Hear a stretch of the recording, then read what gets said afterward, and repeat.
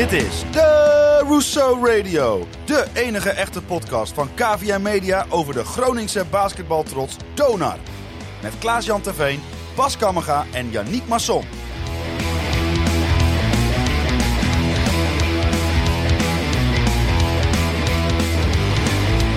Vanuit KVM Media Headquarters is dit jouw favoriete podcast over Donar. Ja, we zijn weer terug uit Italië, waar we heel wat avonturen hebben beleefd. Donar verloor, maar we hebben een strijdbaar team gezien dat in Verodi de beste Europese wedstrijd van deze campagne speelde. En we zijn door in de beker. Dat en nog veel meer in de Rousseau Radio. Seizoen 3, aflevering 14.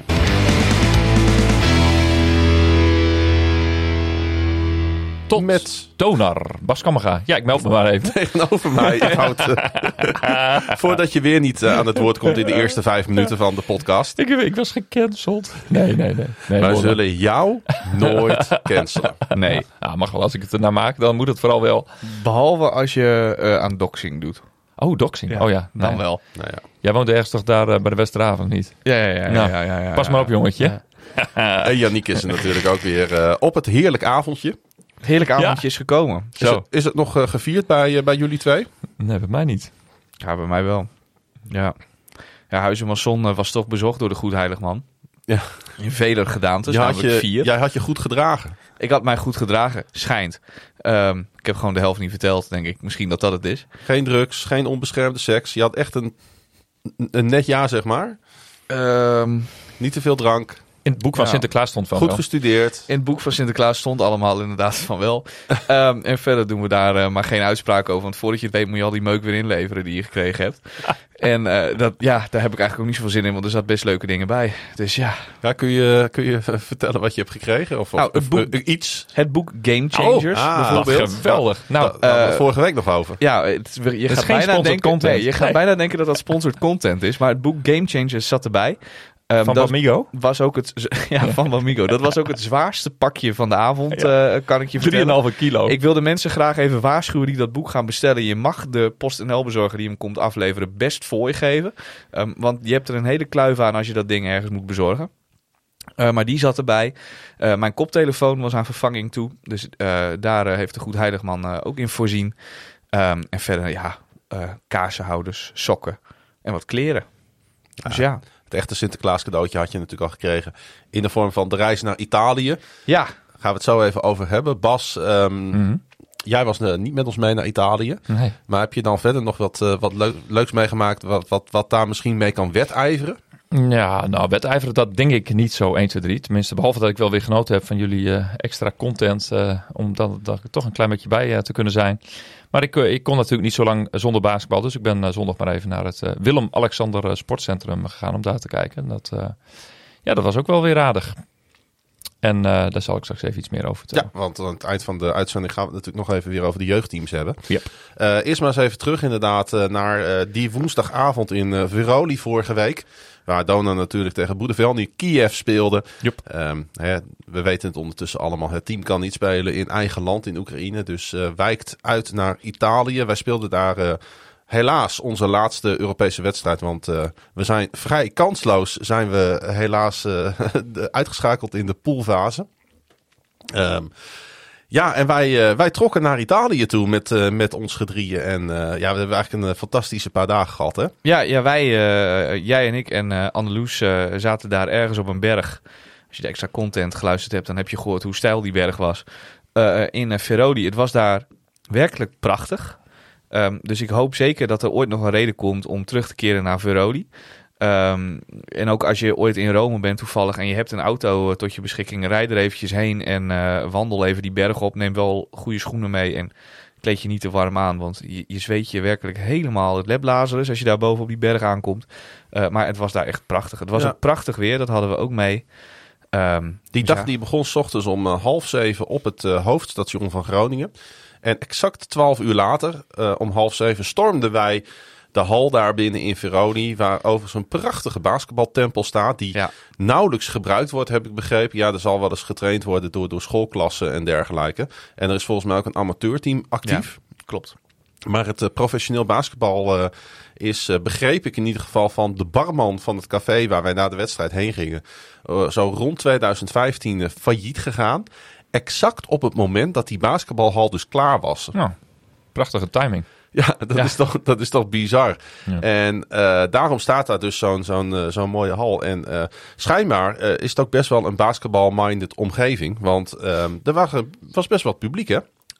En ook hartstochtelijk meelevend publiek. Compleet met Oekraïense vlaggen en weet ik veel wat allemaal. Ik had veel verwacht van die avond, maar dat dus niet. Ik denk, het zou wel eens kunnen dat wij daar de enige mensen zijn. Een soort spookwedstrijd. Die mensen zaten ook wel een beetje raar naar ons te kijken. In de zin van, het was volgens mij nog niet eerder voorgekomen dat er een uitploeg meer dan 1 supporter meegenomen had. Nee, maar het was ook wel vrij bizar dat wij daar met veel bombarie kwamen wij daar om 6:45 die bal binnenstormen.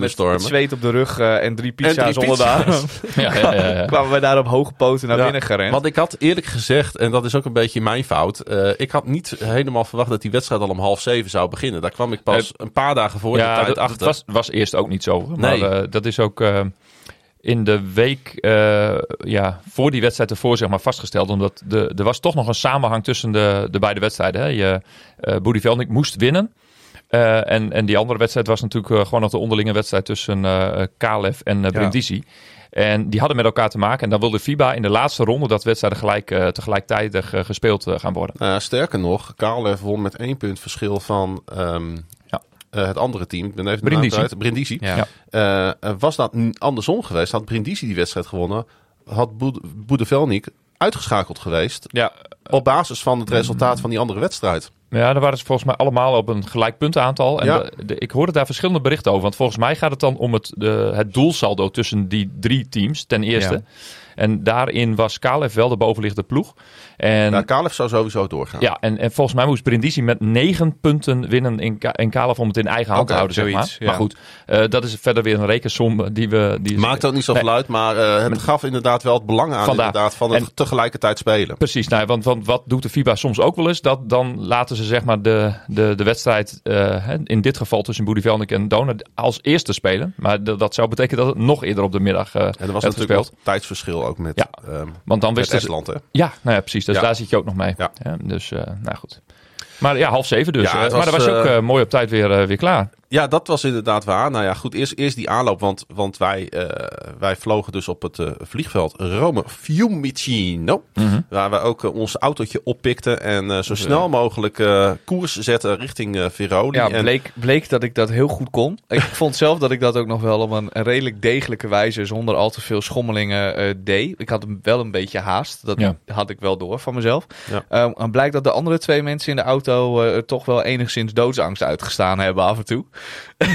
Want mensen in Italië rijden vrij bijzonder. Maar ik was niet van plan om de Italianen ook maar enige centimeter ruimte te geven. Vooral op die ringweg van Rome, waar ook de spelersbus van Donar al behoorlijk in de file had gestaan, begrepen wij. Ja. Daar moesten wij ook overheen. Daar moet al dat verkeer zich overheen bewegen. Ja. Er is ook geen andere optie dan daar overheen te gaan. Anders kom je gewoon niet waar je heen moet. En dus het duurde toch wel even voordat wij Rome voorbij waren.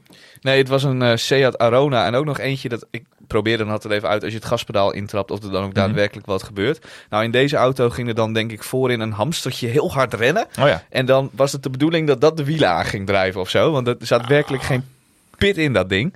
Dat vonden de bijrijders dus niet. Prima autootje. Nee, prima. Ja, de bijrijders hadden denk ik liever niet gehad dat ik er nog een iets sneller voertuig onder de kont gekregen had. Want dan was het alleen nog maar erger geworden, denk ik. Maar goed, in een uur en wat zal het zijn, in 20, 30 minuten hebben wij uiteindelijk het bergdorpje bereikt. En toen bleek, ik weet niet hoe ik het altijd uitkies als het om accommodaties gaat bij uitwedstrijden van Donar. Maar dat wij ik wist dat we in een klooster verbleven. Ik wist alleen niet dat het klooster niet bereikbaar was per auto. Oh ja. Nee, maar ook niet een beetje niet bereikbaar per auto. Dat lag gewoon, er was een parkeergarage. Als het vlak was geweest, denk ik dat het 10 minuten lopen geweest was van het klooster. Maximaal. Ongeveer, hemelsbreed, ja. Het probleem is alleen dat als je een dorp uitkiest wat op een behoorlijk steile berg gebouwd is. Mm-hmm. En dat parkeerterrein is ongeveer 300 hoogtemeters lager Ja. dan het klooster. Dan moet je best wel heel veel hoogtemeters overbruggen in een hele korte tijd. Met koffer, door hele smalle straatjes met trappetjes. Oh, leuk, ja. Ja, heel schattig. Nee, het is echt...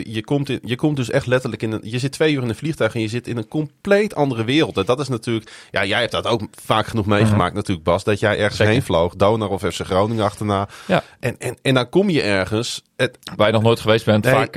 en je kiest het niet uit, hè? Want je gaat daarheen omdat jouw favoriete team daar speelt. Precies. Dus je doet het ermee. Hè? Jij hebt natuurlijk ooit het verhaal wel verteld van bijvoorbeeld van jouw avontuur in Rusland. 24 Hours in Kazan. Ja, dat was bizar. De layover. Dat zijn van die.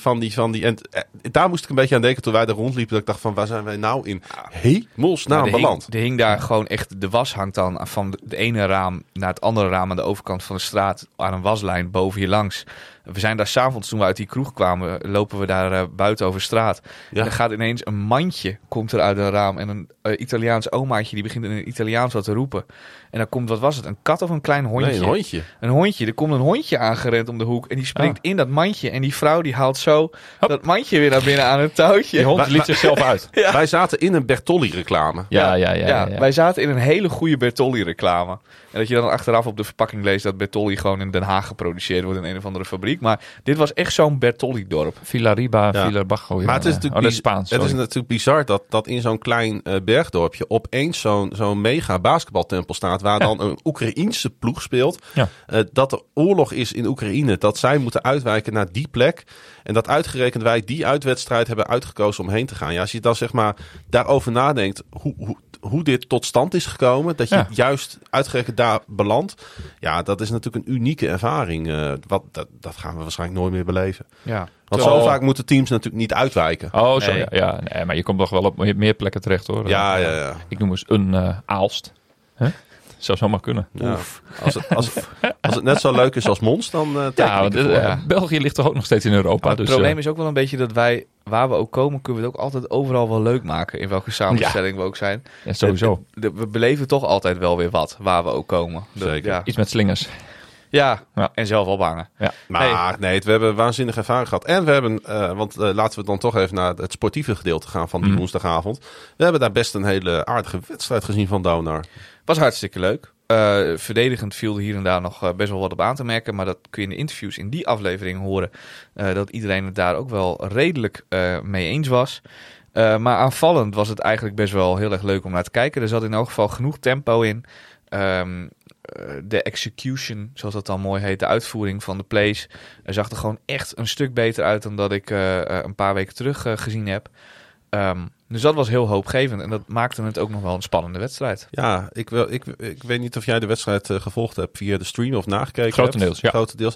Ik viel eigenlijk van minuut tot minuut steeds groter in de verbazing. Hoe goed het eigenlijk ging. Ja, nou lekker toch. Ja, eindelijk speelden ze dus onbevangen, wat we hadden gehoopt. Dat ze daar al een paar wedstrijden eerder mee waren begonnen. En dat ging goed. Ja, het was gewoon lekker. Nou, ze speelden ook niet 1 kwart ontzettend slecht. Het enige wat er gebeurde is dat je zag dat de tweede helft langzaam de energie wat wegvloeide. Ja. Smalle rotatie. Nou ja, eigenlijk was dat wel gek. Wijs. Want eigenlijk was onze zwakste periode de periode na rust. Ja. Dus juist toen we even op adem konden komen, het trad zeg maar de verslapping toe. Ja, we deden even 2-3 minuutjes wat we ook wel eerder in het seizoen gedaan hebben. Namelijk heel veel ballen weggooien en heel lang niet scoren. Relatief makkelijke scores missen. Ja. Maar ja, weet je, dat kan in een basketbalwedstrijd altijd een keer gebeuren. En het was in elk geval niet dat een minuut of 7 à 8 aanhield. Nee. Dus dat is ook al wel weer een aanknopingspunt. Want dat hadden we natuurlijk bij Joost nog gezien. Ja, precies. Dat keer al duurde dat gewoon ongelooflijk lang. Ja. En dat viel nu wel mee. Daar kwam je wel weer redelijk uit. Maar ja, uiteindelijk kom je dan aan het einde net een beetje tekort. Hey, Q1 werd geowned door Sander Hollanders. Zo. Die even liet zien waartoe die in staat is. Niet nadenken, gewoon doen. Is dat het? Ja, dat is het. En dit was een wedstrijd waar natuurlijk uiteindelijk niet zo heel erg veel druk op ligt. Dus waarin dat ook wat makkelijker is om dat te doen. En dan zie je dat als Sander in een beter lopende aanval, dus dat speelt ook nog mee. In een beter lopende aanval iets opener schoten krijgt en dat hij ze gewoon durft te nemen. Nou, de eerste bal gaat raak en bij de tweede bal dacht ik, ja, dan is deze ook raak. En de derde bal, ja, die is ook raak. En toen ik begon te twijfelen was toen hij er even bijna een kwart uit geweest was en er toen weer inkwam. Maar toen ging ook meteen het eerste schot mis, want dan mis je dus even weer wat ritme. Dus dat is ook helemaal niet gek, maar hij heeft gewoon een prima wedstrijd gespeeld. Ja, dat was wel fijn om te zien, hè, dat er een aantal spelers die het toch wel... Ja, die hebben gewoon een lastige periode achter de rug. Dat was zichtbaar in de wedstrijden, dat voel je, dat zie je. Dat hoor je in de interviews. Hoe belangrijk is dan deze wedstrijd wellicht geweest voor het... is dit een soort van nieuw vertrekpunt geweest voor de tweede seizoenshelft? Ja, sowieso natuurlijk. Hè. Hoewel er nog een puzzelstukje bij komt. Magdevski. Dus die moet er straks ook weer ingepast worden. Maar weet je, dit geeft... kijk, een verlies kan dus ook vertrouwen geven. Oh ja, zeker. Maar dat was Brindisi thuis bijvoorbeeld ook. Hè? Ja. Als je maar even zo bekijkt. Dus in die reeks van verlieswedstrijden hebben we ook gewoon wel competitieve wedstrijden gehad. Alleen ja, die Kalev thuis was natuurlijk totaal door de ondergrens. En ja, dat maakt natuurlijk weer heel veel stuk of zo. Ook door de omgeving en de reacties daar dan weer op. En mensen die daar iets van vinden. Dat leidt gewoon af. En nu, ja, weet je, het verwachtingspatroon is nu ook in die zin dermate laag dat het ook gewoon als een meevaller voelt voor ook dan daadwerkelijk iedereen. En dat je hoort de spelers dan wel zeggen van ja goed, over een verlieswedstrijd mag je eigenlijk nooit tevreden zijn. Maar ik vind dat dit wel even een uitzondering daarop is hoor. Vond ik ook. En ik wil niet Mr. Negativo uithangen, maar wat jij zegt inderdaad. Wij hadden ook echt Anneloes van tevoren voorbereid van... Ja. Het kan best wel eens zijn dat we er gewoon met 40 punten compleet kansloos vanaf gespeeld worden. In een of andere verlaten loods waar je terechtkomt. Dus die zegt halverwege de wedstrijd, kijkt maar en die zegt, het valt me alles mee. Ja, precies. Ik zeg mij ook. Ik had dit ook niet helemaal zo aanzien komen. Nee, daarom. Dus we hebben de ondergrens, die hebben we bereikt en we krabbelen weer naar boven. Laten we het zomaar hopen dan. Hè? Daar wil ik dan nog wel even bij zeggen, dan moeten we nog wel een kleine slag om de arm houden dat dit seizoen wel in zich heeft dat elke keer als je denkt dat de weg naar boven ingezet is. Er gebeurt er weer wat. Ja, dus ik ben elke dag, ik geloof niet in hogere machten. Maar ik sla toch elke dag een kruisje en ga even met mijn gezicht richting het oosten in de hoop dat er toch niks meer misgaat verder. Op een gegeven moment klapte Liam Williams op de vloer in het vierde kwart. Ja. Toen dacht ik wel even van oei, dit kunnen we dat er nu kan weer zo'n moment zijn. Dat kan Hè? Ja, dat bleek uiteindelijk niet zo te zijn. Stond hij weer op en ging hij door. Dat zit natuurlijk ook wel een beetje in zijn karakter. Ja. Want hij stond gewoon weer 32 van de 40 minuten stond hij op de vloer. Hè? Ja, wat maakt die man een meters? Ja, die is straks die komt dit seizoen uit. En dan heeft hij het gevoel dat hij het fitste is wat hij ooit in zijn carrière geweest is. Terwijl hij net de 30 gepasseerd is. Dus dat is wel heel erg wonderlijk. Maar hij was ook wel gewoon goed. Hij zat lekker in de point guard rol, in de wat meer leidende rol. Ja, kon eindelijk weer eens aan zijn assist bouwen. Ja, en het deed dat ook op een goede manier, zonder dat hij het spel vertraagde of juist op de verkeerde momenten probeerde te versnellen. Hij komt beter in het systeem wat er gespeeld wordt en raakt daar meer mee vertrouwd. Nou ja, maar dat moet ook bijna wel als je een half uur per wedstrijd speelt gemiddeld. Ja, maar wat wij ook al geconstateerd een beetje op voorgesorteerd hadden. De komst van Victor Gatefors blijkt dus nu ontzettend belangrijk te zijn voor Lier. Ja, die is goed hè, die Gatefors ook. Ja, in combinatie met Lier, maar hij is ook echt goed. Ja. Dat helpt ook wel. En hij is heel slim en hij weet op welke momenten die aangespeeld worden. En hij is op veel manieren aan te spelen. Hij is wat dat betreft geen moeilijke jongen om mee samen te spelen. Ook binnen de groep oogt hij wel voor mij als een van de echt leidende figuren. Er komen ook verstandige teksten uit. Luister ook vooral daarvoor even de aflevering vanuit Italië. Soms hebben mensen gewoon een soort van glansoverzicht. Dan zie je van, nou, dat is een leider. Ja. Nou ja, die misten we nog. Ja. In die zin. Want het was niet eens Liam Williams die de meeste minuten maakte in de wedstrijd tegen Kiev. Het was Victor met 34 minuten 24 seconden. Zo. Ja.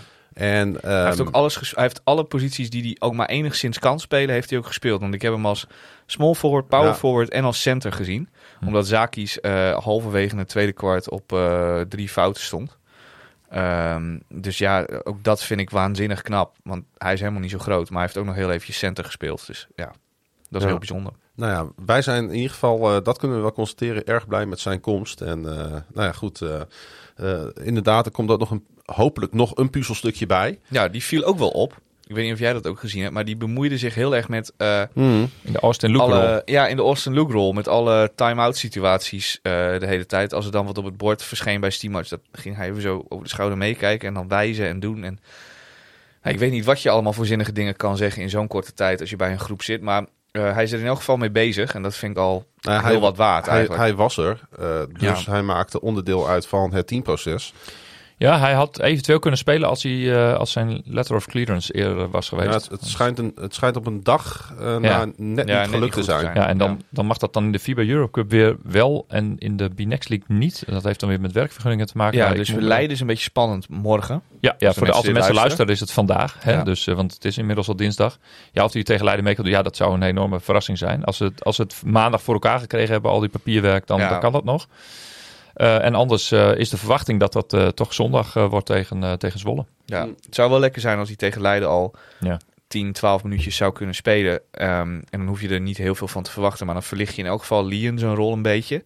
En dan kan hij even... En je kan heel eventjes in echte wedstrijdsituaties tegen niet-trainingstegenstanders zien wat je moet doen en hoe dingen werken. Want heel veel getraind heeft hij ook sowieso nog niet. Hè? Want als je een werkvergunning hebt, dan mag je ook niet aan het teamspul meenemen. En deelnemen. Ja, en een play lopen op training is... een goede voorbereiding, maar is uiteindelijk toch een beetje gekunsteld als je het vergelijkt met een wedstrijd. Omdat tegenstanders altijd anders reageren dan jongens met wie je traint. Ja, en nou is het voordeel wel. Hè, ze hebben wel voor een speler gekozen die ook gewoon uit een lopend seizoen komt. Ja. Hè, dus het is niet iemand die op de bank heeft gezeten, zeg maar. Dus hij is gewoon wel in conditie en in shape. Alleen, en hij heeft nu dus een week lang kunnen meekijken van wat er allemaal gebeurt. Ja. En wat de bedoeling is. Ja, ik ben benieuwd. Wij zitten nu wel in een situatie, om een zeer positieve noot aan te slaan, waarin we alleen maar spelers terugkrijgen, lijkt het op het moment. Dus Brandwijk die met zijn pols zit, die weer dicht bij een terugkeer is. En Magdevski voor wie het wachten is op de werkvergunning. Ja. Nog even een speler eruit lichten. Want ik had eigenlijk verwacht, vooraf deze wedstrijd, de topscorer die zal wel uit de Oekraïne komen. Maar nee. Of uit Amerika, kan ik beter zeggen. Maar dat zal wel Grant worden of Goodwin. Die we natuurlijk ook in de Plaza goed hebben zien spelen. Het was Clay Mounts. Clay Mounts, ook een Amerikaan, maar dan in een blauw shirtje. En niet met een heel klein beetje, maar met een heel klein beetje veel. Ja, en met ook een hele goede schotgemiddeld dus. 16 schoten, 11 gemaakt, zoiets? Ja, 11 uit 6-2 en...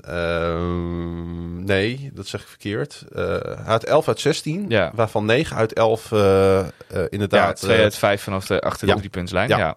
Maar hij speelde met heel veel vertrouwen. En wat ik mooi vond om te zien is dat hij... doordat de bal sneller rondging, daardoor kwam hij vaker op wat ze in de Amerikanen noemen dat on an island, komt hij dan. Dus de bal gaat snel rond en dan staat hij echt 1 tegen 1 zonder dat de helpside in positie is. Dus de man daarachter kan niet ingrijpen op het moment dat hij zijn man in 1 stap voorbij is. Dat gebeurde heel vaak. En dan is hij met zijn atletisch vermogen heel handig in en rondom de ring om tot een bepaalde manier tot een finish te komen en gewoon die punten erin te leggen. Ja, wat ik dan een beetje pijnlijk vind om te zien is dat juist op die momenten dat je aan Zakis niet eens niet iets hebt, maar dat zelfs een vertragende factor kan zijn. Ja. Hij kan ongelooflijk nuttig zijn reboundend, met name verdedigend. Ja. Hij kan met zijn lay-upjes kan die heel wat punten bij elkaar sprokkelen, maar als je het hebt inderdaad over het versnellen van de aanvalspatronen, dan moet je hem er eigenlijk niet bij hebben. Nee, en het gaat ook fout. Vaak valt het nog wel mee, ook als het tempo hoog is, als hij de eerste 4 minuten of zo erin staat. Maar dan wil je hem eigenlijk wisselen. Maar dat kan nu niet, want dan is Brandwijk geblesseerd, dus die kan er niet in. Maar hij wordt dan gewoon fysiek moe. Dat zie je gewoon. En dan gaat hij dan kan hij niet mee in het tempo in transitie. Ja. Maar hij gaat ook aanvallend ineens gekke keuzes maken, makkelijkere ballen missen. En dat is niet gek als je moe bent, maar... Nou, dat is ook niet handig. Er is dus nog iets wat meespeelt. Dat heb ik vrijdag gehoord op het informele persmoment wat Donor had georganiseerd. Ja, dat hij gelukkig, er is een foto van zijn knie gemaakt, daar is geen schade op te zien. Maar hij speelt wel met pijn, zeg maar. En juist omdat Brandwijk afwezig is, heeft hij gekozen om wel... Toch maar wel te spelen. Maar hij is niet 100% fit, laat ik zo maar even zeggen. Nee, zo oogt het ook niet. Nee, en dat is... kijk, dat ziet er dan soms heel knullig uit. En je wil... Maar het frustreert hem zelf ook, zie je. Nee, ja, absoluut. Zie je. Ja, en kijk, ik snap wel dat je ook als club of als speler soms je tegenstanders niet wijzer wil maken. Maar af en toe is het ook wel handig om eens een keer te weten van, wacht eens even. Die is niet helemaal 100%. Of die speelt met pijn of met pijnstillers of wat dan ook. Zoals we dat vorig jaar in het... die enorme lange B-Next playoffs op een gegeven moment... er was er niemand meer eigenlijk die nog helemaal 100% was. Dat is soms wel handig om te weten om je oordeel beter te kunnen vellen. Ja, want dat is gewoon goed om te weten. En maar daarom zeg ik, het oogt dan alsof je hem eigenlijk wil wisselen. Want dan zie je dat er fysieke ongemakken ontstaan. En hoe dat dan verder in elkaar zit, ja. Maar de reden van dat hij wil doorspelen, die intentie is juist wel weer goed. Nee. Alleen het ziet er gewoon zo knullig uit. Het ziet er dan heel knullig uit. Dat is het inderdaad. En weet je, coaches, ook vorig jaar Otten en nu Stimac, die willen geen excuses aanvoeren. Maar volgens mij mag je af en toe wel even de omstandigheden wat beter omschrijven. Omdat mensen dan, die zien het echt niet als zwaktebod. Van die jongen die is niet helemaal 100%. Ja. Nou ja, ofwel, maar dat valt heel makkelijk. Nou, maar weet je, bij Brandwijk valt het heel erg op. Want die loopt 2 weken met blauw gips rond. Dus dan weet iedereen, wacht, daar is iets mee. Dat was gelukkig ook niet zeer ernstig. Het was geen scharnierpunt of zo. Het was gewoon een klein scheurtje of wat dan ook. Maar ook VT heb ik na de wedstrijd tegen Boudievelnik bijvoorbeeld met ijs op zijn pols zien zitten. Dus wat dat betreft, er spelen wel wat fysieke ongemakken. Ja, natuurlijk. Kijk, je speelt heel veel wedstrijden. Er gebeurt altijd van alles. En je bent ook nog allemaal meer aan de beurt. Hè? Want normaal gesproken zou je zeggen van, als iemand even pijntjes heeft, dan sla je even een wedstrijdje over. We hebben niet zoveel poppetjes. En deze tegenstander, die schuwde het niet om fysiek te worden. Hè? Die gingen er vol voor. Ja. Die hebben ook wel een paar flinke krachtpatsers erbij zitten wat dat betreft. Ja. En dat is juist goed. Want als je nou een club hebt die denkt van we gaan dit helemaal op 80% doen, dan heeft Donar er ook niks aan zo'n wedstrijd. Ja. Dus het is ergens ook wel weer heel mooi dat het gewoon... kijk, en je zou kunnen zeggen, Boudievelnik is de winnaar, want ze hebben gewonnen en ze zijn door. Ook nog door. Maar ik kan je vertellen, de frustraties liepen hoog op bij Kiev. Ook tijdens de wedstrijd. Zij hadden niet verwacht, denk ik, dat ze zo'n wedstrijd moesten spelen. Nee, zij denken, er komt even een clubje uit Nederland, die gaat nog even vakantie vieren in Rome. Ja. En het zal allemaal wel... maar het werd nog heel erg close, want als zij verloren hadden, lagen ze vooruit. Ik kan ook durf wat te zeggen, scheidsrechters hadden we niet tegen. Deze wedstrijd. Nee, die hielpen een beetje mee af en toe. Een klein beetje mee af en toe. Ja, waar we dat effect in Nederland soms andersom hebben. Exact. Het grote Donar en de rest is zielig. Was het nu wel een beetje... Nu vonden ze ons een beetje zielig. Er was een momentje, jongens. Tijdens dat 4e kwart zaten we elkaar aan te kijken. Toen gooide Clay Mounts wel een van die 2-3 punten die raakschoten erin. Ja.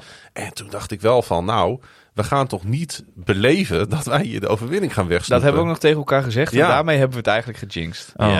Dat was het. Ja. Maar sta ons dat dan toe, zou ik bijna willen zeggen. Ja, mensen vergeven ons dat. Ja. Het is nou eenmaal zo. Ja. We hadden ook net een pizzaatje achterover geslagen. Ik bedoel, wij hadden ook niet verwacht dat we daar zo'n close wedstrijd zouden zien. Daar waren we ook niet helemaal op voorbereid. Geweldig toch? Dus het was echt leuk. In de pool des doods hebben we achteraf van de coach begrepen dat hij hem zo called. Ja. Dus was ik het vooraf niet helemaal mee eens geweest. Maar goed, als je nu... Ja, de nummer 8 van Italië ligt er ook uit. Hoe close hoe die teams het doen in de competitie. En hoe close het zeg maar in de pool is tussen die bovenste 3. Ja.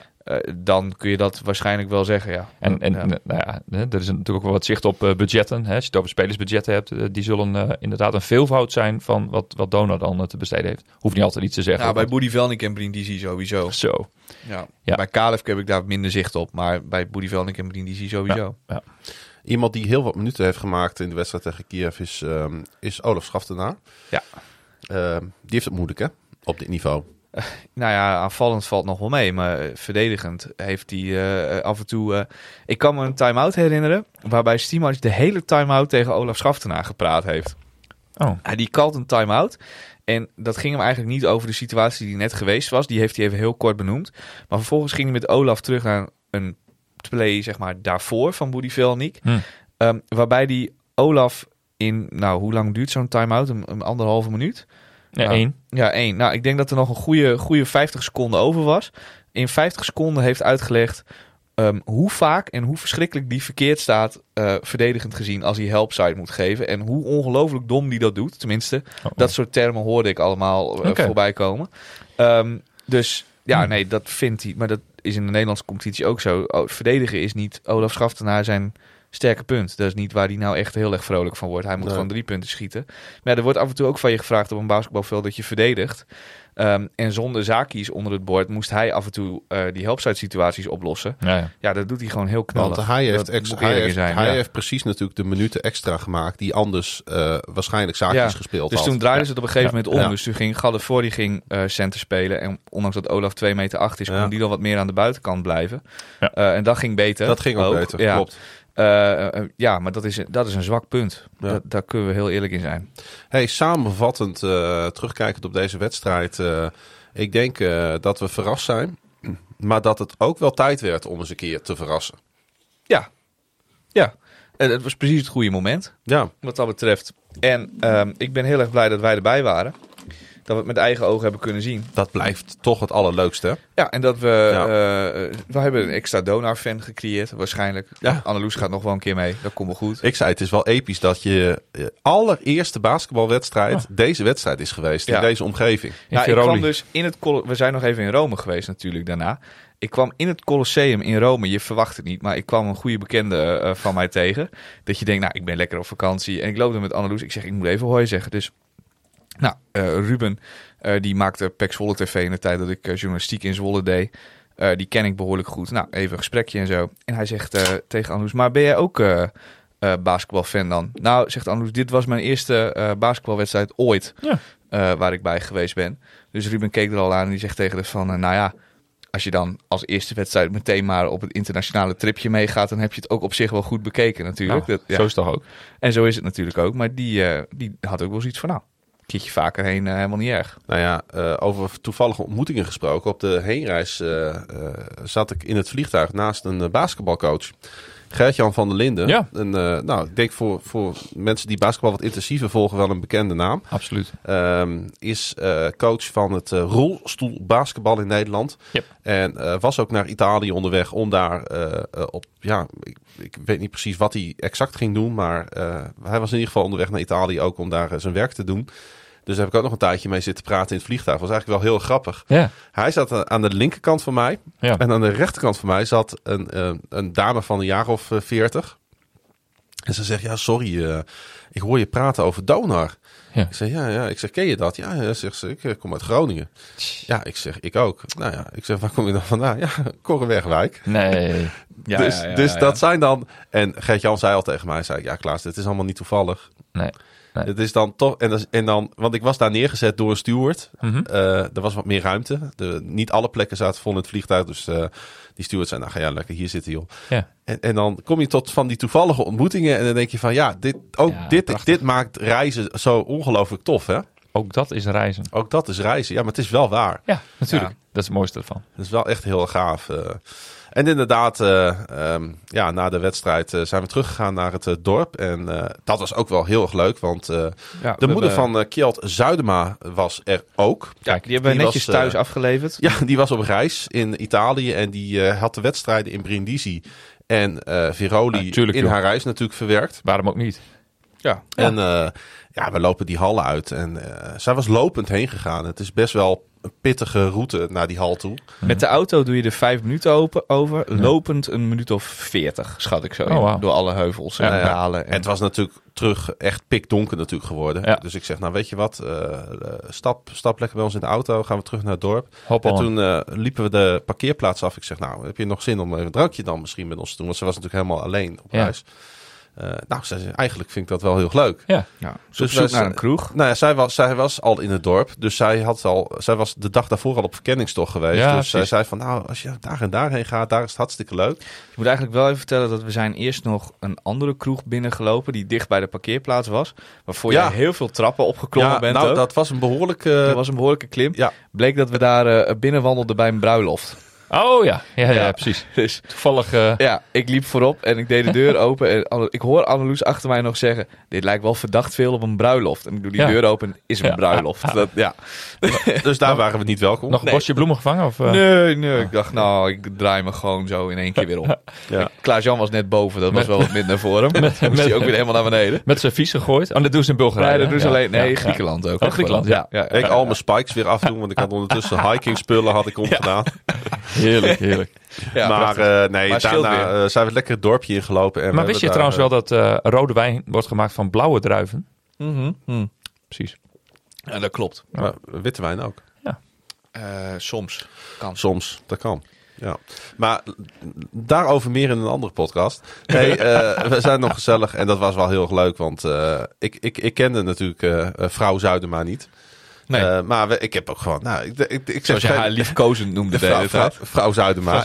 Ik zei, nou hoe is het nou om moeder van een aanpakker te zijn? Ja. Heerlijk. Nee, we hebben niet over Kjeld geroddeld, maar... niet geroddeld, maar wel. Nee, maar het is gewoon interessant om af en toe met een ouder van zo'n speler te praten. Van, het is prachtig. Want die ouders, die hebben best wel wat... En heeft hij ook nog een broertje die ook best wel aardig kan basketballen. Yes. Die er ook in aan het rollen is. Nou ja, die ouders die moeten heel wat opofferen voor hun kinderen. Ja. Maar we zijn bij deze heel erg dankbaar daarvoor. Want daarom hebben wij Kjeld Zuidema in de Ja, precies. Leuk man. Nee, dat is geen straf. Maar dat was hartstikke gezellig. En we zijn op een gegeven moment het was richting middernacht. En toen zeiden wij van, wij knopen ook een eind aan deze dag. En toen heb ik de drankrekening afgetikt. En de borrelplank. En de borrelplanken. En zijn we lekker gaan slapen in het klooster. En de volgende dag zijn wij terug naar Rome gereden. En hebben we nog 2 dagen heerlijk genoten van het Romeinse leven. Van wat een stad is dat, hè? Hoe heet die wijk ook alweer waar we zaten? Trastevere. Geweldige wijk. Als de je oude wijk van Rome. Ja, neem daar een Airbnb. Je moet er wel wat voor over hebben. Want je moet een eindje met de bus. En die bussen in Rome. Nou ja, als er staat dat ding om 2:30 gaat, dan bedoelen de Italianen ergens tussen 2 en 3. Maar wanneer dat dan precies is, daar kom je pas achter als je een hele tijd bij een bushalte gaat staan. Okay. Vervolgens stouwen ze die dingen zo verschrikkelijk vol. Dat je kent die mensen wel, dat je vroeger de telefoon opnam en dan had je zo iemand die... Dat ging met doen. Heigers. Ja, die ken ik wel. Zo iemand had ik in mijn nek. Ik had een heel warm oor toen ik de bus weer uitkwam. Maar had je geen stepjes dan of zo? Om je te verplaatsen. Nou, daar moet ik ook nog een verhaal over stepjes vertellen. Zo, dat wil ik best doen hoor. Maar toen kwamen we die bus uit en dan kom je in een werkelijk prachtige, schilderachtige Romeinse oude wijk. Ook weer waslijnen over de straat heen. Overal barretjes, restaurantjes, cafeetjes. En allemaal even leuk en even goed. We hadden ook een hartstikke leuke Airbnb. Even lekker. Ja, even lekker ook. We hadden ook een hartstikke leuke Airbnb waar we wel eventjes moesten zoeken naar de sleutel. Want zo duidelijk was de afbeelding niet. Was mijn eerste Airbnb zonder trap omhoog. Dit was gelijkvloers. Maar niet zoals in Leicester dat je bij een of andere houthandelaar... Nee, dat hoefde niet. Maar we moesten we hebben heel lang, want die straat zat vol met Airbnb's. Oh ja. Dus vol met van die kastjes met van die cijfercodes. Maar ja, welk kastje is het dan? Ik voelde een beetje een soort van Wie is de Mol? Dat we op zoek moesten naar de sleutel van de opdracht. Ja, precies. Ja, dus we hadden de code 1006. Nou, we hebben denk ik ook 6 kastjes gehad voordat we de goede hadden. Ja. Maar goed, toen hadden we ook wat, zal ik maar zeggen. Had je ook wat. Maar moet ik ook nog wat over stepjes vertellen? Ja, hoeft niet. Nee? Ik wil best een leuke anekdote over stepjes doen. Oké. Ja. Nou, buiten het feit dat Bas heeft een hekel aan die stepjes, want die is in Praag bijna doodgereden door zo'n ding, terwijl hij het niets vermoedend het hotel uitstapte. Maar Anneloes en ik gingen al door op die dingen door de stad heen. En op een gegeven moment, jij was al op bed, wij komen 's avonds terug uit de stad en wij denken, nou, er rijden niet echt bussen meer, een Uber is een beetje duur. Wij nemen zo'n stepje terug naar huis, zo'n elektrisch stepje. Dus wij met z'n tweeën op 1 zo'n stepje. Ik achterop, Anneloes rijden, want die vindt dat mooi.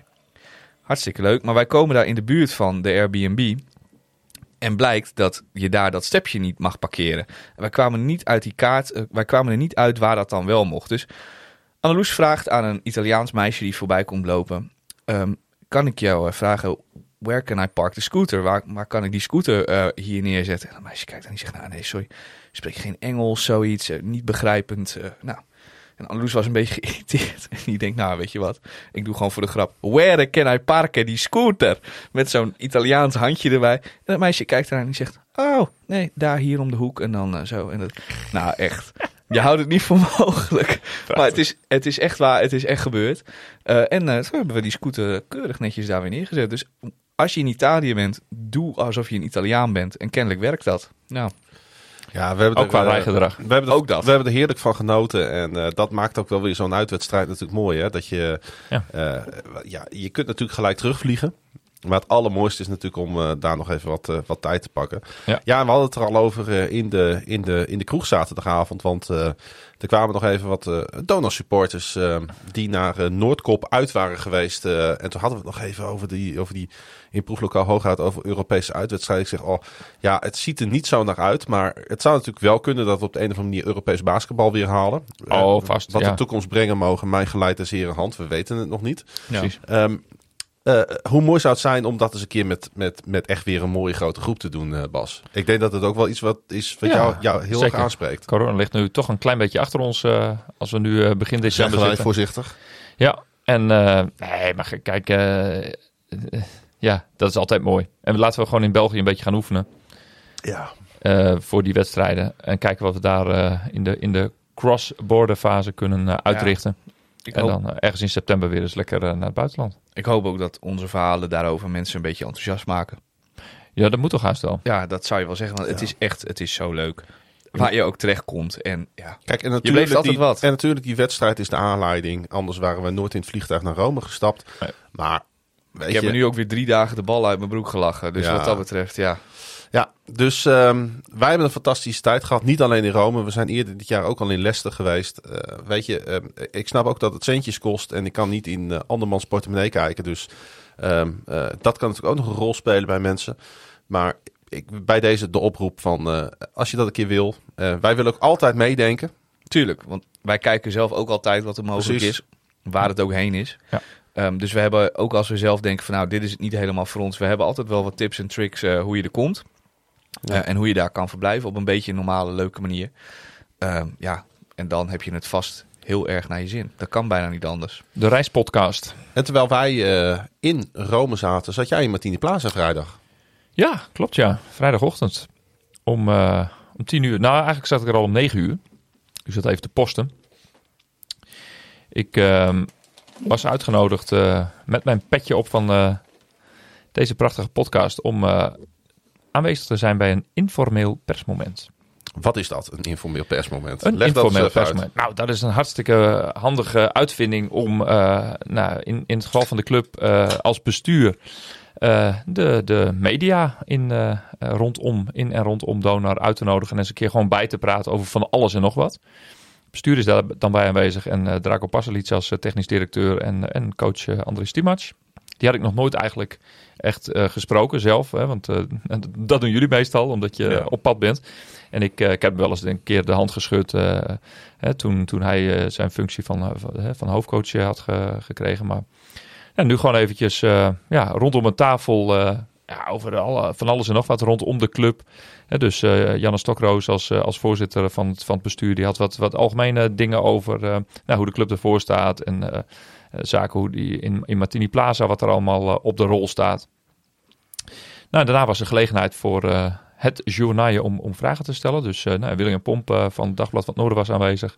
Karel-Jan Buurken van RTV Noord. En Mannes Etten, die schrijft voor de B-Next League site. En ondergetekende.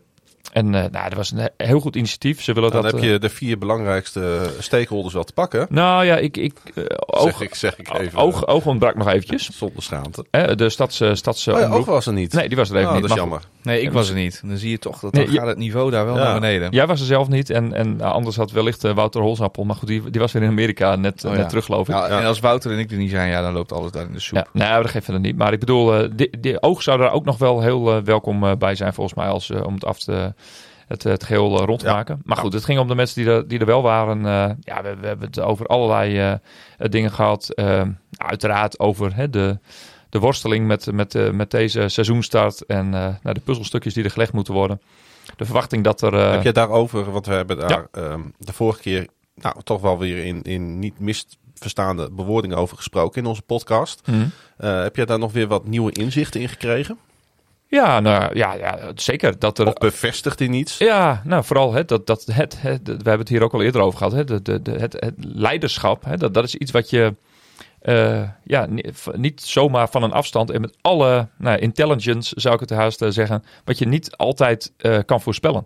Je kunt 10 of 11 poppetjes bij elkaar zetten, maar hoe dan de verhoudingen binnen zo'n team gaan worden, 11 op- en top profs, waar je het seizoen mee begon. Maar of dat dan, of de puzzelstukjes op de goede manier vallen, dat moet je altijd maar afwachten. Dat blijft altijd een vraagstuk.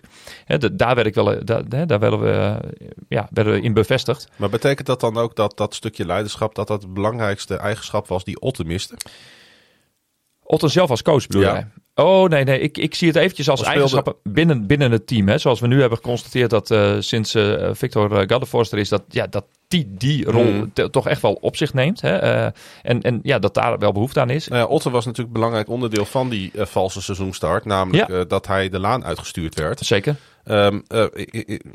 Is daar nog wat over gezegd? Over wat nou uiteindelijk de reden was om om toch niet met hem door te gaan? Nou ja, goed. Hè, dat er niet voldoende ontwikkeling werd geconstateerd in de maanden dat hij ook weer aan dit seizoen begon. Hè, er waren zeg maar wat, en zonder naam en toenaam en allerlei KPI's te noemen. Maar ja, er werd geconstateerd dat er onvoldoende ontwikkeling in zijn coaching zat, zeg maar. Dat is heel cru soms. Maar ja, je moet soms ook harde beslissingen daarin nemen. En die zijn genomen. Nou goed, dat hoeven we nu niet verder volgens mij te herhalen. Heb jij er nog vragen over, Yannick? Of... Nee, ik ben wel benieuwd naar die leiderschap in de groep. Hoe ze daar dan nu naar gekeken hebben. Hoe dat toe te voegen. Ja, Kom precies. je dan tot dat het nu wel met Gadevoors in elk geval voor mijn gevoel wel gelukt is. En hoe kom je dan bij Magdevski en hoe dat proces in elkaar zit?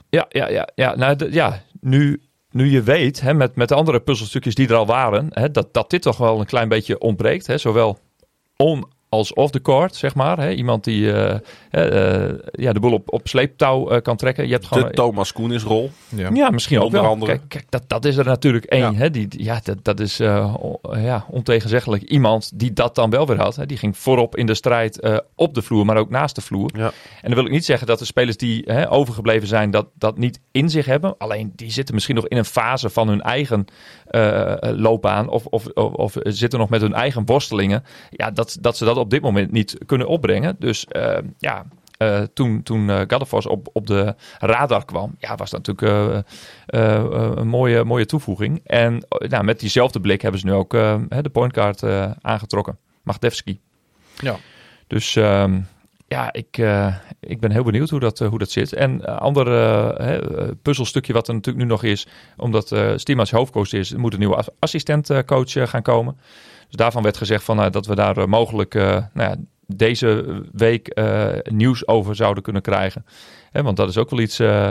Stima's heeft natuurlijk wel best wel veel op zijn bordje als je Stima's wil af en toe ook nog wel eens graag een technische fout pakken voor mijn gevoel. Maar dat is een beetje tricky als je als enige coach op de bank zit zonder precies. Assistent. Ja, dan moet straks een speler de coaching gaan overnemen. Nee, maar goed, niet dat de grootste overweging is.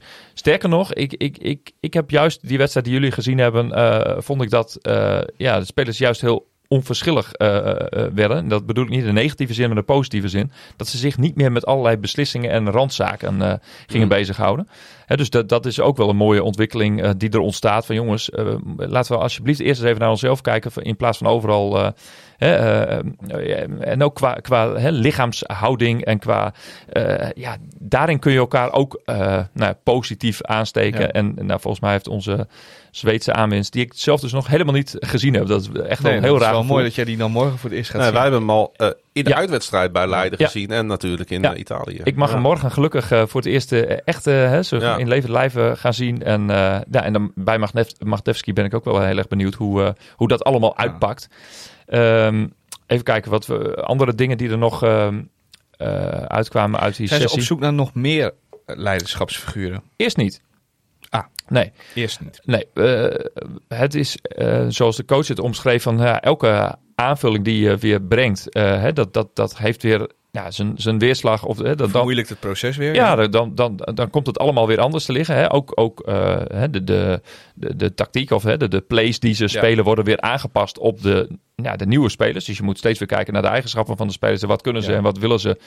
Daarin hopen we natuurlijk zo snel mogelijk dat wij dat ook kunnen zien in de wedstrijden. Ja. Maar daar zijn ze op training natuurlijk hartstikke hard mee bezig om dat allemaal in te slijpen. Ja, want de play blijft wel hetzelfde. Alleen de vraag is wie past het beste in welke looplijn. In waar moet wie welk screen zetten. Hoe gaat dat op de beste manier? Dat is altijd even ingewikkeld om dat uit te vinden. En het allerbelangrijkste is dat er ook gewoon nu straks volle trainingsweken gaan komen.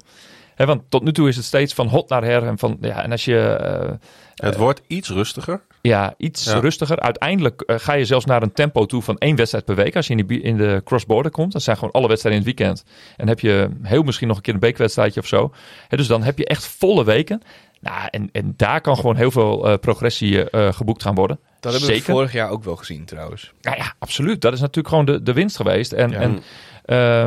Maar tot die tijd heb je nog eventjes een mooie klus te klaren. Ja. Je moet bij die eerste 5 komen. Want Ik hoorde al geluiden om me heen van, nou, is het dan misschien niet beter? Of als je nou toch bij die onderste 5 komt, ja, dan speel je 10 wedstrijden zonder genoeg weerstand. Ook al zou je in die Gold League, bij wijze van spreken, je speelt alleen maar tegen die Belgen.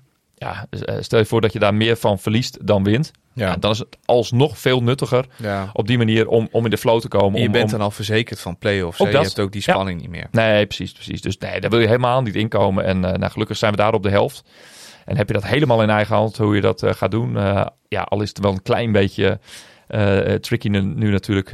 Omdat je begint tegen Leiden waar je nog steeds een beetje in ondertal bent. Qua inzetbaarheid van de spelers. Maar goed, zondag tegen Zwolle hopelijk helemaal op volle sterkte. En dan gaan we het meemaken. Aan de andere kant, ik heb Leiden nu een paar keer gezien. En ik ben niet super onder de indruk van Leiden, waar ik dat bijvoorbeeld van Den Bosch meer ben. Ja, zeker. Het probleem bij Leiden is een beetje dat het drijft op individuen. Ja. En als bepaalde individuen tegelijkertijd niet thuisgeven, dan valt het wel een beetje mee hoe goed het is. Het probleem is alleen dat die individuen wel zo verschrikkelijk goed zijn. Maarten Bouwknecht, Marijn Ververs, dat soort jongens. Dat als die het wel op de heupen hebben, en helemaal als dat ook nog gezamenlijk is, dan is het werkelijk een hele goede zagen we op een gegeven machine. moment in die wedstrijd tegen Aris Leeuwarden, waar we bij waren. Hè? Toen gingen die twee jongens gaven er even een slinger aan. En toen was Aris ook helemaal nergens meer. Nee, en die wisselen elkaar ook nog af. Ja. En dat is het knap, omdat ze allebei point guard zijn. Daarin ze allebei even op het moment dat ze hot zijn de bal op gaan brengen en wat voor zichzelf creëren. We zeiden dat over het algemeen bijna traditioneel, vooral ook in hun thuiswedstrijden is het echt wel een extra factor. Dus ik ben heel benieuwd omdat het dan vanavond natuurlijk in Martini Plaza is, hoe Leiden on the road speelt. Ja. Hoe het bij ons gaat. We zijn helemaal ontwend. Ik weet niet eens meer waar Martini Plaza staat. Gelukkig ben ik er vrijdag nog even geweest. Maar mijn stoeltje, dat wordt even weer wennen om die op te zoeken. We hebben ook een uitwedstrijd op rij gespeeld. Ja, 6 of 7. Een maand lang uitwedstrijden gespeeld. Victor heeft geen idee hoe het is om in Martini Plaza te spelen. Nee. Maar het voelt alsof hij er altijd erbij is. Dat is ook iets wat de coach zei. Van, we hebben nu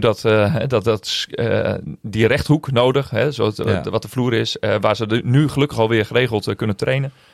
Mm-hmm. Om, het publiek hoort erbij. Mm-hmm. En het is hun opdracht en taak om te zorgen dat die hal ook weer helemaal vol komt te zitten met een spel en een manier van spelen waar je bij wil zijn.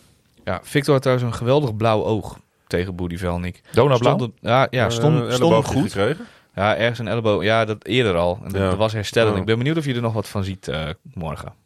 Goed. Vandaag. Ik heb er wel weer zin in. Want dat is een open deur. Maar in dit geval is het echt zo, omdat we inderdaad een tijdje weg geweest zijn. Ja.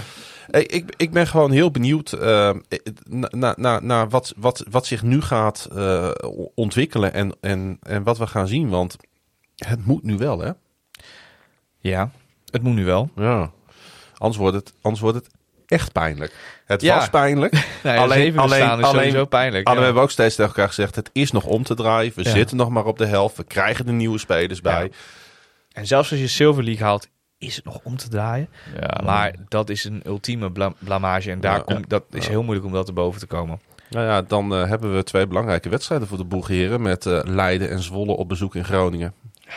Ja, waarbij Leiden, ook als je compleet bent, is dat is gewoon als het ware een soort 50-50 wedstrijd, denk ik. Ja. En dat is dus maar even de vraag hoe we er morgen voor staan. Ja, in Zwolle, gesteld dat dan iedereen erbij is. Ja, en je hebt hem uit al gewonnen in een hele andere samenstelling. Ja, dat wordt allemaal heel belangrijk. Het wordt ook spannend. En je moet straks weer wedstrijden gaan spelen om te winnen, zeg maar. Terwijl je nu in Europa heel veel wedstrijden hebt gehad. Gewoon in de wedstrijd blijven. Ja, het wordt heel interessant. En ik hoop dat we dat, als wij als publiek, dat we daar een positieve rol in mee kunnen spelen. En als het een keer iets minder gaat, dat je dan maar op de defense van de ploeg je moet gaan focussen. Want dat zit wel goed nu. Hè? De intensiteit in de defense en ook het snappen van wat er gevraagd wordt. Daarin.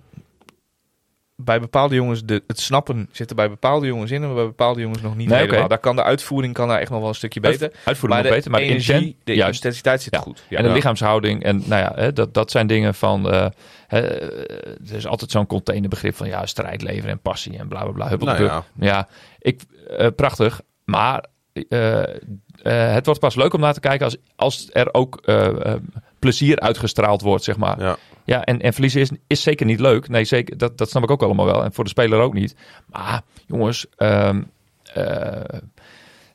de lichaamshouding, die is wel heel bepalend voor hoe ik ook weer een wedstrijd beleef. Nou, nog maar 1 keer dan die uitglijder tegen Kalev. Dat was gewoon... Iedereen liep erbij alsof ze in een slechte film rondliepen of zo. Ja. Ja, ik snap er helemaal niets van. Echt niet. Want je kunt een wedstrijd verliezen. En als je gewoon normaal had gespeeld, had je misschien met 20 punten verloren. Weet je, als straks die eerste paar balletjes vallen, dan ga je ook merken van, dan heeft het publiek ook zoiets. We hebben een punt. Nou ja, als je elke score gaat klappen, dan wordt het vanzelf volgens mij een leuke avond. De welberoemde wisselwerking tussen het veld en de tribune, die vonk moet weer eens een keer gaan overslaan. Ja. En we moeten hem benoemen voor morgen, want ik denk dat jij in je script er ook naartoe wil. Blijf alsjeblieft ook even zitten na afloop. Thomas Koenis. Iedereen zal dat weten hoor. Dit is wellicht overbodige informatie, maar er is morgen 1 man in Martini Plaza die sowieso de hoofdrol verdient op deze avond. Hij torent sowieso boven iedereen uit.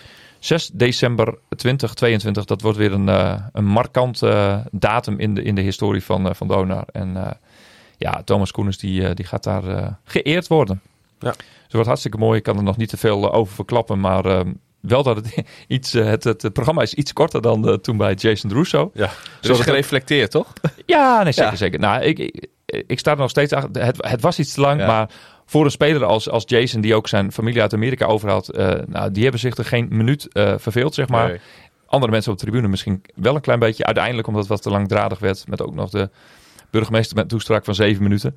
Ja. Maar hier is een draaiboek dat heel strak is georganiseerd van bewijzen 8:45 tot 8:45. Mm-hmm. Half uurtje. En daar gaat in mooi tempo gaat Thomas in het zonnetje gezet worden. Daar kijken we naar uit. Moet je bij zijn. Hey, tot slot van deze aflevering, voordat we gaan afsluiten met de jeugd, nog even de bekerroute. Want we hebben het natuurlijk de hele tijd gehad over die B-Next League en dat we beter moeten presteren. We moeten bij de eerste 5 eindigen. Maar er is natuurlijk nog een veel kortere route naar Europa die we vorig jaar ook gepakt hebben en helemaal afgemaakt hebben. Hij is wel kort, maar hopelijk niet te kort. Het probleem is een beetje dat we nu al vorig jaar troffen we Heroes Den Bosch precies op het goede moment. Namelijk in de finale. In eigen Martini Plaza. Plaza. En nu treffen we Heroes Den Bosch in de kwartfinale. En dat is wel een beetje kort dag. Nou ja, laat het maar legendarisch worden dan. Ja, agenda technisch wordt het nog een hele uitdaging. Het moet dat begreep ik ook al. Op, in of rond 17 december gespeeld worden. Maar er zijn allerlei hallen in Nederland die goed beschikbaar zijn. Maar daar is de Maaspoort er niet één van. Om het maar even zo uit te drukken. Maaspoort weg. Dat hoop ik ook weer niet. Ik stel voor het Kalverdijkje. Een Kalverdijkje. Oh ja, op neutraal terrein. Of in Almere. Ja. Of zo. Nee, goed. We hebben het thuisvoordeel. Dat klinkt bijzonder. Maar we spelen dus eerst in Den Bosch en dan in Donar. De thuisvoordeel moeten we ook niet gaan afstaan. Om logistieke redenen. Nee. Maar het kan zomaar zijn dat die bekerwedstrijd zomaar ergens in januari pas wordt gespeeld in Martini Plaza. Wat helemaal niet erg zou zijn. Want het is alleen maar in ons voordeel hoe het langer duurt. Hoe meer weken we hebben. Ik denk dat Bob heel erg hard bezig is om bij de Maaspoort allerlei beurzen en weet ik veel wat allemaal die daar zijn, daar allemaal weg te krijgen. Is die Maaspoort ook niet in eigendom van allerlei mensen? Maar goed, ik weet het ook allemaal niet. Dat is allemaal techniek. Maar goed, uit en thuis tegen Den Bosch. Ja. Vervolgens in de halve finale tegen de winnaar van deze winnaar van dit. Die speelt tegen de winnaar van Aris tegen Leiden.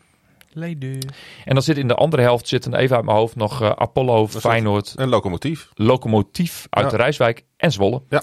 En daarin is Zwolle op dit moment de hoogste geclasseerde. Dus een bekerfinale Donar Zwolle, die zie ik wel zitten. Maar dat zou mooi wezen. Moet je stemmen langs Den Bosch en Leiden. Ja. En voorlopig hebben we gewoon 1 van de laatste 10 wedstrijden gewonnen of zo. Dus, laten we niet ver vooruit lopen. Hey, ik hoor een heel bekend muziekje. Ja. Dat betekent dat we naar de jeugd gaan. Dat is heel scherp, Klaas. Ik was erbij gisteren toen de onder 22 speelde tegen Rotterdam. Roba staat heel mooi op hun shirts. Rotterdam basketbal. En die competitiewedstrijd won Donar uiteraard redelijk makkelijk. 84-52 was weer een mooie happening daar in het Willem-Alexander Sportcentrum. Was nog een beetje publieke belangstelling? Ja. Altijd een mannetje of 50 tot 70, zeg maar. Dus nee, dat was gewoon leuk.